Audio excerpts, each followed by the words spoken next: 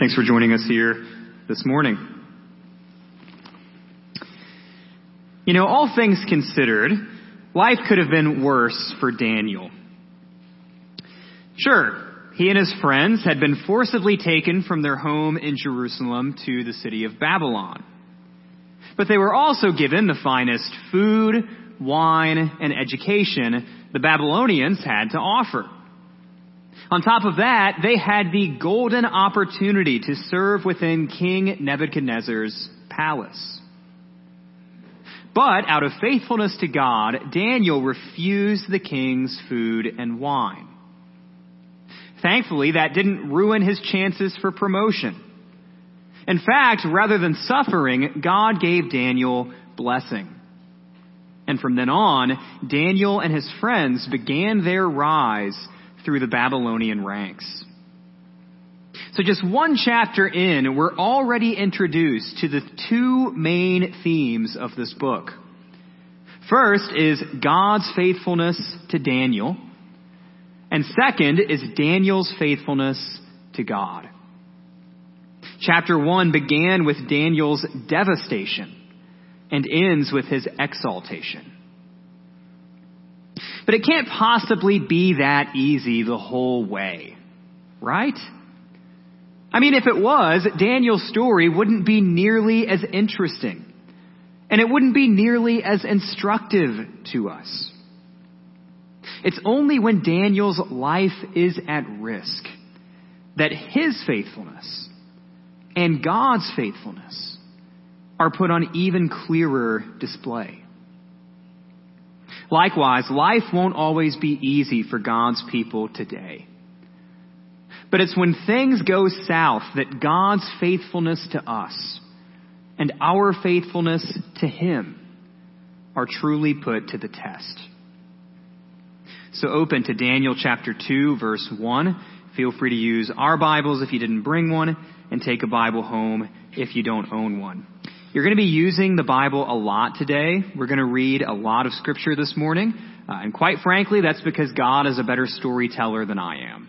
So be prepared to read from Daniel chapter 2. But before we do, let's pray. Father, thank you for this day. Thank you for this time that we have together. Thank you for your Son, Jesus. Thank you for your Spirit who indwells us. Thank you for the reminders that you give us in communion for our own good. Thank you for brothers and sisters in Christ who we get to pray with and serve with and eat with here in a few minutes. Thank you for this church family. And thank you for those who are new here this morning. I pray that we would be hospitable to those who are here for the first time. And I pray that we would be attentive to your word. Thank you that you haven't left us guessing about who you are or what you've done. Rather, you've revealed yourself to us. And I pray that we would not take the great gift of your word for granted. Thank you that we know so much about you and can worship you in response. And Lord, I pray that our worship to you this morning would be honoring to you. That it wouldn't just be good for us or uplifting for us or encouraging for us, as important as that is, but that it would be glorifying to you. That is our overarching prayer this morning for this service. And again, Lord, we love you. Thank you for the book of Daniel that we get to read. Help us pay attention to your word and be challenged to live faithfully to you as you have been so faithful to us. We love you. We ask this all in Christ's name. Amen. Starting in Daniel chapter 2, verse 1. In the second year of the reign of Nebuchadnezzar, Nebuchadnezzar had dreams. His spirit was troubled, and his sleep left him. Then the king commanded that the magicians, the enchanters, the sorcerers, and the Chaldeans be summoned to tell the king his dreams. So they came in and stood before the king. And the king said to them, I had a dream, and my spirit is troubled to know the dream. Then the Chaldeans said to the king in Aramaic, O king, live forever. Tell your servants the dream, and we will show the interpretation. The king answered and said to the Chaldeans, The word from me is firm. If you do not make known to me the dream and its interpretation, you shall be torn limb from limb, and your houses shall be laid in ruins. But if you show the dream and its interpretation, you shall receive from me gifts and rewards and great honor. Therefore show me the dream and its interpretation." They answered a second time and said, "Let the king tell his servants the dream, and we will show its interpretation." The king answered and said, "I know with certainty that you are trying to gain time, because you see that the word from me is firm. If you do not make the dream known to me, there is but one sentence for you. You have agreed to speak lying and corrupt words before me till the times change. Therefore tell me the dream, and I shall know that you can show me its interpretation." The Chaldeans answered the king and said, "There is not a man on earth who can meet the king's demand. For no great and powerful king has asked such a thing of any magician or enchanter or Chaldean. The thing that the king asks is difficult, and no one can show it to the king except the gods, whose dwelling is not with flesh." Because of this, the king was angry and very furious, and commanded that all the wise men of Babylon be destroyed. So the decree went out, and the wise men were about to be killed, and they sought Daniel and his companions to kill them. These verses give us our first up-close look at King Nebuchadnezzar of Babylon. And we learn a few important things. First, we learn that Nebuchadnezzar is a dreamer, and not in a good or charming or endearing way. It's not spicy food or scary movies that keep Nebuchadnezzar awake at night. It's a mysterious dream that he believes, correctly, is a message of great significance. Now, that shouldn't totally surprise us. God sometimes speaks through dreams in the pages of Scripture. Whether it's Abraham, Isaac, Jacob, or Joseph in the Old Testament, or the other Joseph, the wise men, Peter or Paul in the New Testament. God sometimes makes something known through a dream or through a vision of the night. On a related note, many modern-day Muslims who convert to Christianity will cite Jesus speaking to them in a dream as a key turning point in their conversion. So Nebuchadnezzar is a dreamer, but we also learn that he is quite demanding, shall we say. He wants his dream to be interpreted. Okay, that's simple enough, isn't it? You may ask the same thing of a friend or a counselor or a therapist. You have a strange dream and you tell your friend the dream and you say, "What do you think it means?" Simple enough. But here's the thing.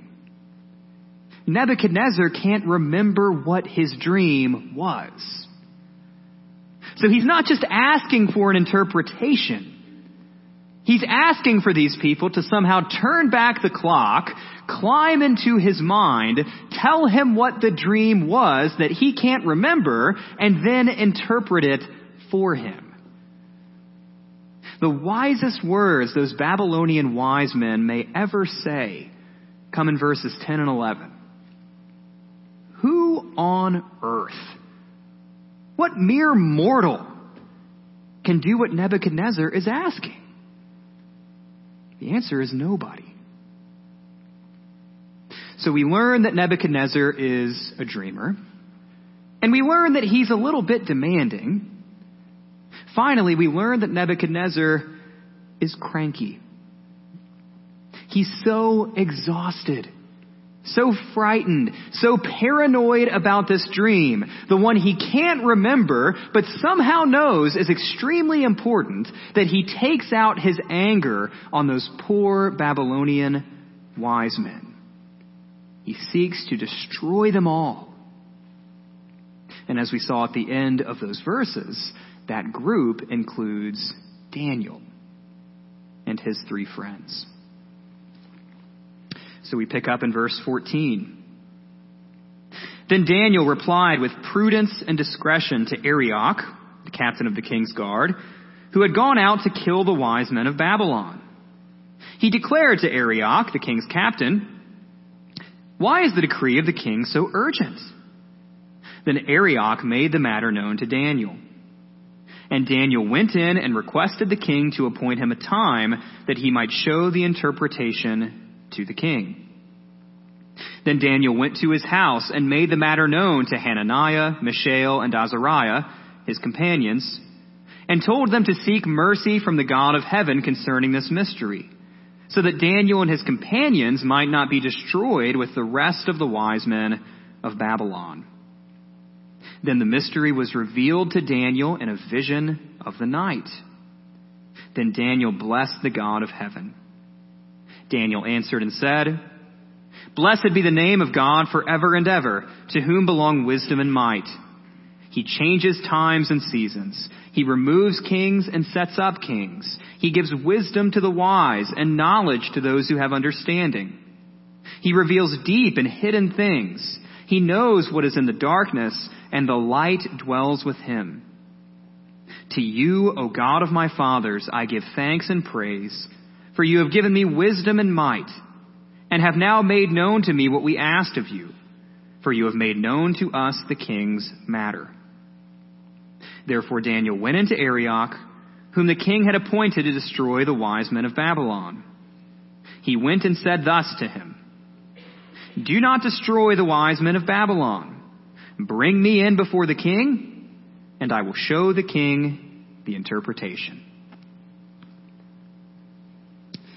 We saw Daniel's conviction, courage, and faith last week under slightly less dire straits.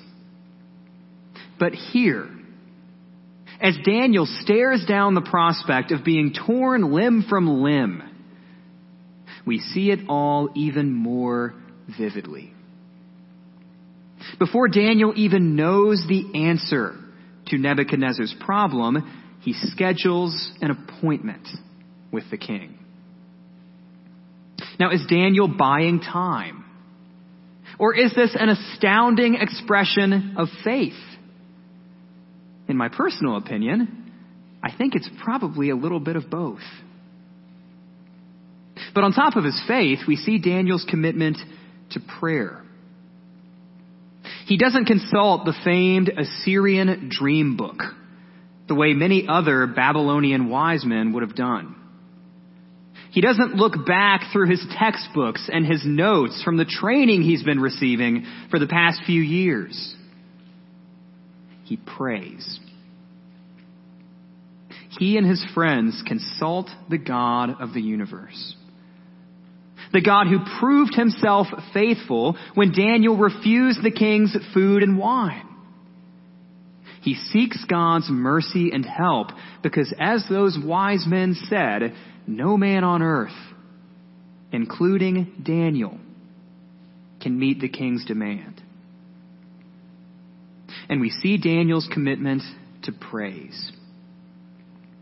If Daniel is anything like you and me, he may have been tempted to skip this part. All too often we turn to God in a moment of desperation, but once we have the answer or the solution that we need, we move ahead without stopping to thank Him and praise Him. Especially when someone's trying to destroy us. We don't have time to stop and thank Him. But Daniel doesn't make that mistake. He praises God for who He is and for what He's done. Now, this is a wonderful little story, isn't it? When Daniel and his friends faced certain death, God saved them from the big bad king. And now everyone can live happily ever after, right? Well, hold on. The story's not over yet. Because Daniel, the new guy among the Babylonian wise men, still has to meet with Nebuchadnezzar. And Daniel will tell him something that Nebuchadnezzar won't want to hear. Verse 25.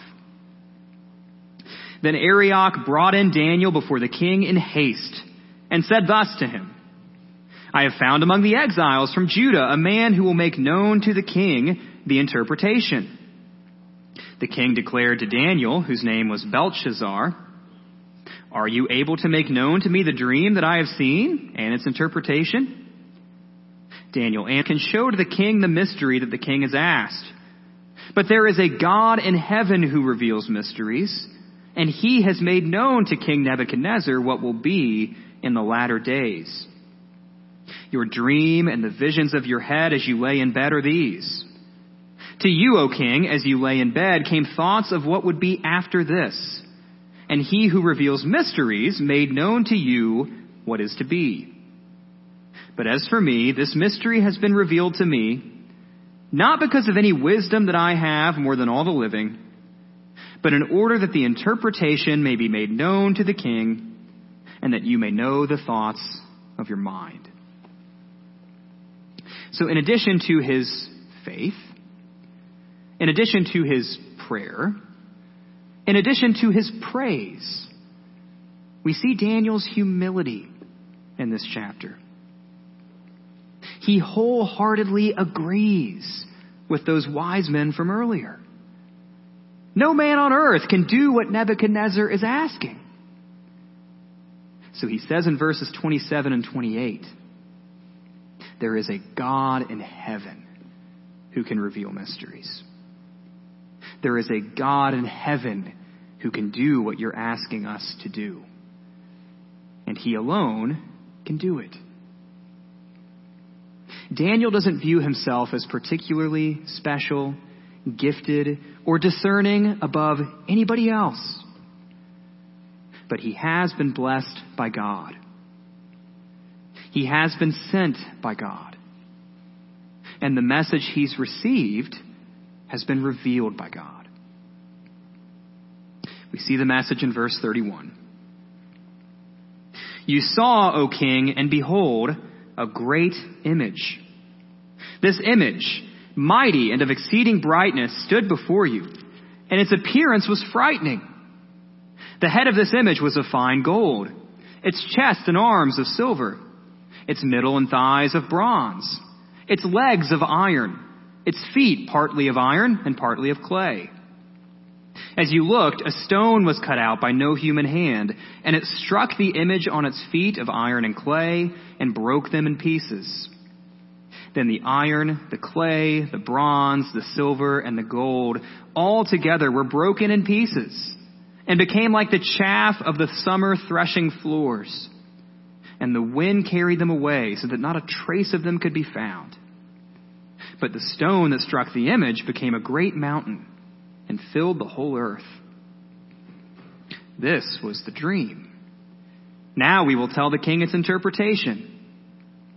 You, O king, the King of kings, to whom the God of heaven has given the kingdom, the power, and the might, and the glory, and into whose hand he has given, wherever they dwell, the children of man, the beasts of the field, and the birds of the heavens, making you rule over them all. You are the head of gold. Another kingdom inferior to you shall arise after you, and yet a third kingdom of bronze, which shall rule over all the earth. And there shall be a fourth kingdom, strong as iron, because iron breaks to pieces and shatters all things. And like iron that crushes, it shall break and crush all these. And as you saw the feet and toes, partly of potter's clay and partly of iron, it shall be a divided kingdom. But some of the furnace of iron shall be in it, just as you saw iron mixed with the soft clay. And as the toes of the feet were partly iron and partly clay, so the kingdom shall be partly strong and partly brittle. As you saw the iron mix with soft clay, so they will mix with one another in marriage, but they will not hold together, just as iron does not mix with clay. And in the days of those kings, the God of heaven will set up a kingdom that shall never be destroyed, nor shall the kingdom be left to another people.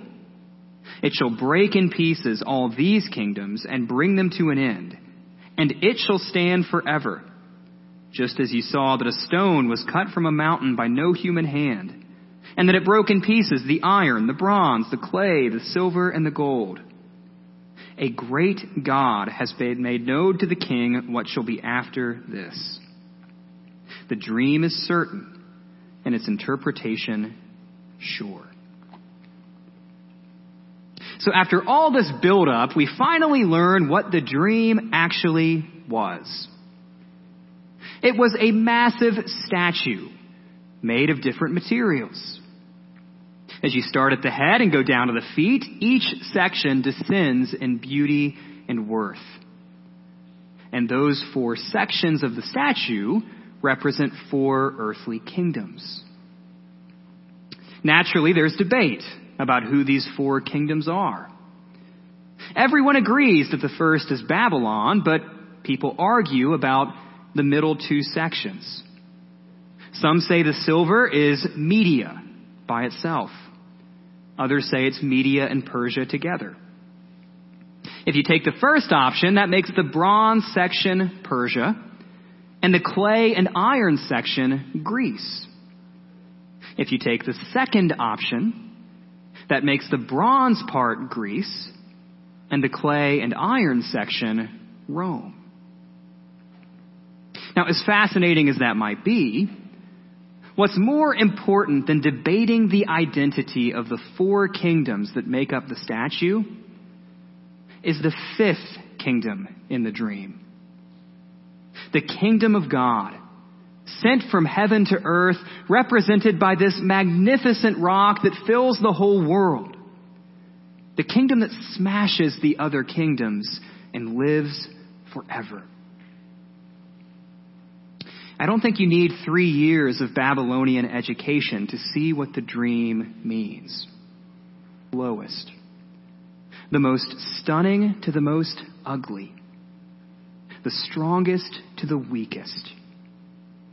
No earthly kingdom lasts forever. That includes Babylon, Media, Persia, Greece, Rome, or whatever other nation scholars want to debate. It includes the good old US of A. Only one kingdom lasts forever. It's not yours. It's not mine. It's not Daniel's. It's not Nebuchadnezzar's. It's God's. Now, based on what we read earlier, how tired, how demanding, and how cranky he could be, I would guess that Nebuchadnezzar was in no mood to hear a message like that. Nevertheless, Daniel, the man of conviction, courage, faith, prayer, and humility that he is, speaks the truth. He says what God told him to say, nothing more and nothing less, no matter how Nebuchadnezzar might respond. But rather than getting torn limb from limb, Daniel gets promoted. And in verse 47, we see an unlikely expression of worship from Nebuchadnezzar himself. He says, "Truly your God is God of gods and Lord of kings and a revealer of mysteries." But will Nebuchadnezzar's good mood and right worship actually last? For that, you'll have to come back next week as we read chapter 3. But for now, what might Daniel 2 teach us about God's faithfulness and ours? We'll start with the most obvious practical takeaway. Even when God's people are in the minority, and faithfulness to God might cost us something, we are called to live in boldness and obedience. When it seems like the world is against us, we can ask God for help in prayer. And we can have a healthy expectation that He sees our needs, hears our prayers, and will help us. And when He does, don't forget to thank Him. Don't forget to praise Him. We've also learned something about humility. Daniel didn't give himself any credit. He didn't cite his extensive Babylonian training for his breakthrough success. When Daniel received worldly accolades and honors, he used the opportunity to explicitly and unashamedly direct Nebuchadnezzar's eyes away from him and toward the one true God. And finally, we saw Daniel's boldness to speak the truth when given the chance, even if that truth was not what his audience wanted to hear. Daniel doesn't soften, sugarcoat, or compromise God's message to save his own skin or stay in Nebuchadnezzar's favor. He says what God calls him to say. Nothing more and nothing less. Now, as we said last week, this book is not only about Daniel's faithful example. And we want to avoid turning it into hero worship. But Daniel's example is absolutely part of the story. And it's given to show us, to teach us, to challenge us to follow in his footsteps as we walk through our own Babylons and encounter our own Nebuchadnezzars. Now here's the less obvious, but no less important takeaway from Daniel 2. Even when God's people are in the minority, God is still king. His kingdom and his kingdom alone lasts forever. As Daniel said in chapter 2, "Blessed be the name of God forever and ever, to whom belong wisdom and might. He changes times and seasons. He removes kings and sets up kings. He gives wisdom to the wise and knowledge to those who have understanding. He reveals deep and hidden things. He knows what is in the darkness, and the light dwells with him." The past week or so, we've been reminded quite vividly that earthly kings and queens come and go, but God remains king forever. Later in chapter 4, Nebuchadnezzar, after a very humbling experience that you can read about on your own time, says this about God: "For his dominion is an everlasting dominion, and his kingdom endures from generation to generation. All the inhabitants of the earth are accounted as nothing, and he does according to his will among the host of heaven and among the inhabitants of the earth. And none can stay his hand or say to him, 'What have you done?'" Now sure, maybe the institutional church in America and elsewhere has been knocked down a peg or two. And yes, you may be one of the only faithful Christians in your home, your neighborhood, your office, or your classroom. And no, being an outspoken believer in Jesus might not help you get ahead in the world these days. If anything, it might even hurt you. But God is still. And knowing that can give you peace, confidence, and endurance to carry on in hope and live faithfully to him when you're put to the test. So try not to get too caught up in all the tall, shiny, intimidating kingdoms of the world and the kings and the queens that inhabit those thrones. Because there's only one eternal kingdom. There's only one eternal king. Some of Daniel's contemporaries may have heard that message and instantly thought about the nation of Israel. You know, the kingdom that was so powerful, so wealthy, so glorious. The one led by great kings like David and Solomon that was on top of the world.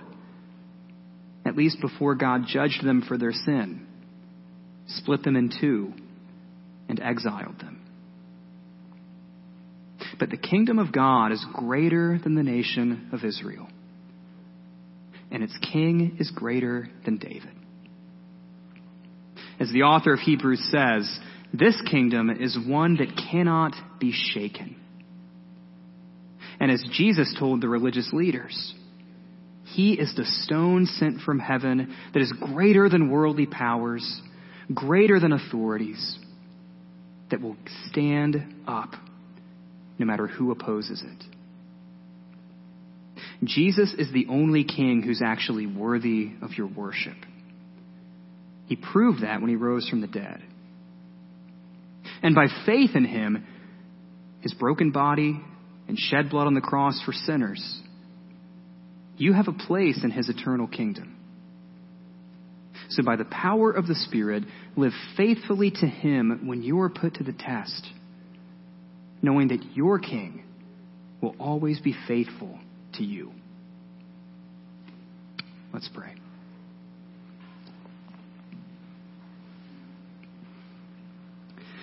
Father, again, thank you for this day. Thank you for this time that you've given to us. Thank you for your faithfulness to us. That your faithfulness is so evident in the pages of Scripture. When Israel sinned and sinned and sinned, you didn't give up on them. When mankind in our entirety sinned and sinned and sinned, you didn't give up on us. Rather, you sent Christ to deliver us, to forgive us, to redeem us. And for that, we simply cannot thank you enough. And Lord, I pray that you would help us be faithful to you. Remind us that as the world changes, as kings and queens come and go, as nations rise and nations fall, and nations fight and nations win and nations lose, your kingdom remains forever. And Lord, remind us that you are our King, that our loyalty, our worship, our faith, our devotion belongs to you above anyone and anything else. So Lord, help us worship you as the King that you are. Help us be faithful to you, knowing that you are so faithful to us. Whether we're on top of the world or whether we're in the deepest valley, help us be faithful, knowing that you are faithful to us. We love you. We thank you for your Son, Jesus. Thank you, Lord Jesus, that you are our King who died and rose and ascended and one day come. Lord, I pray that you will sustain us and preserve us until we see your kingdom in all its glory. We ask this all in Christ's name. Amen.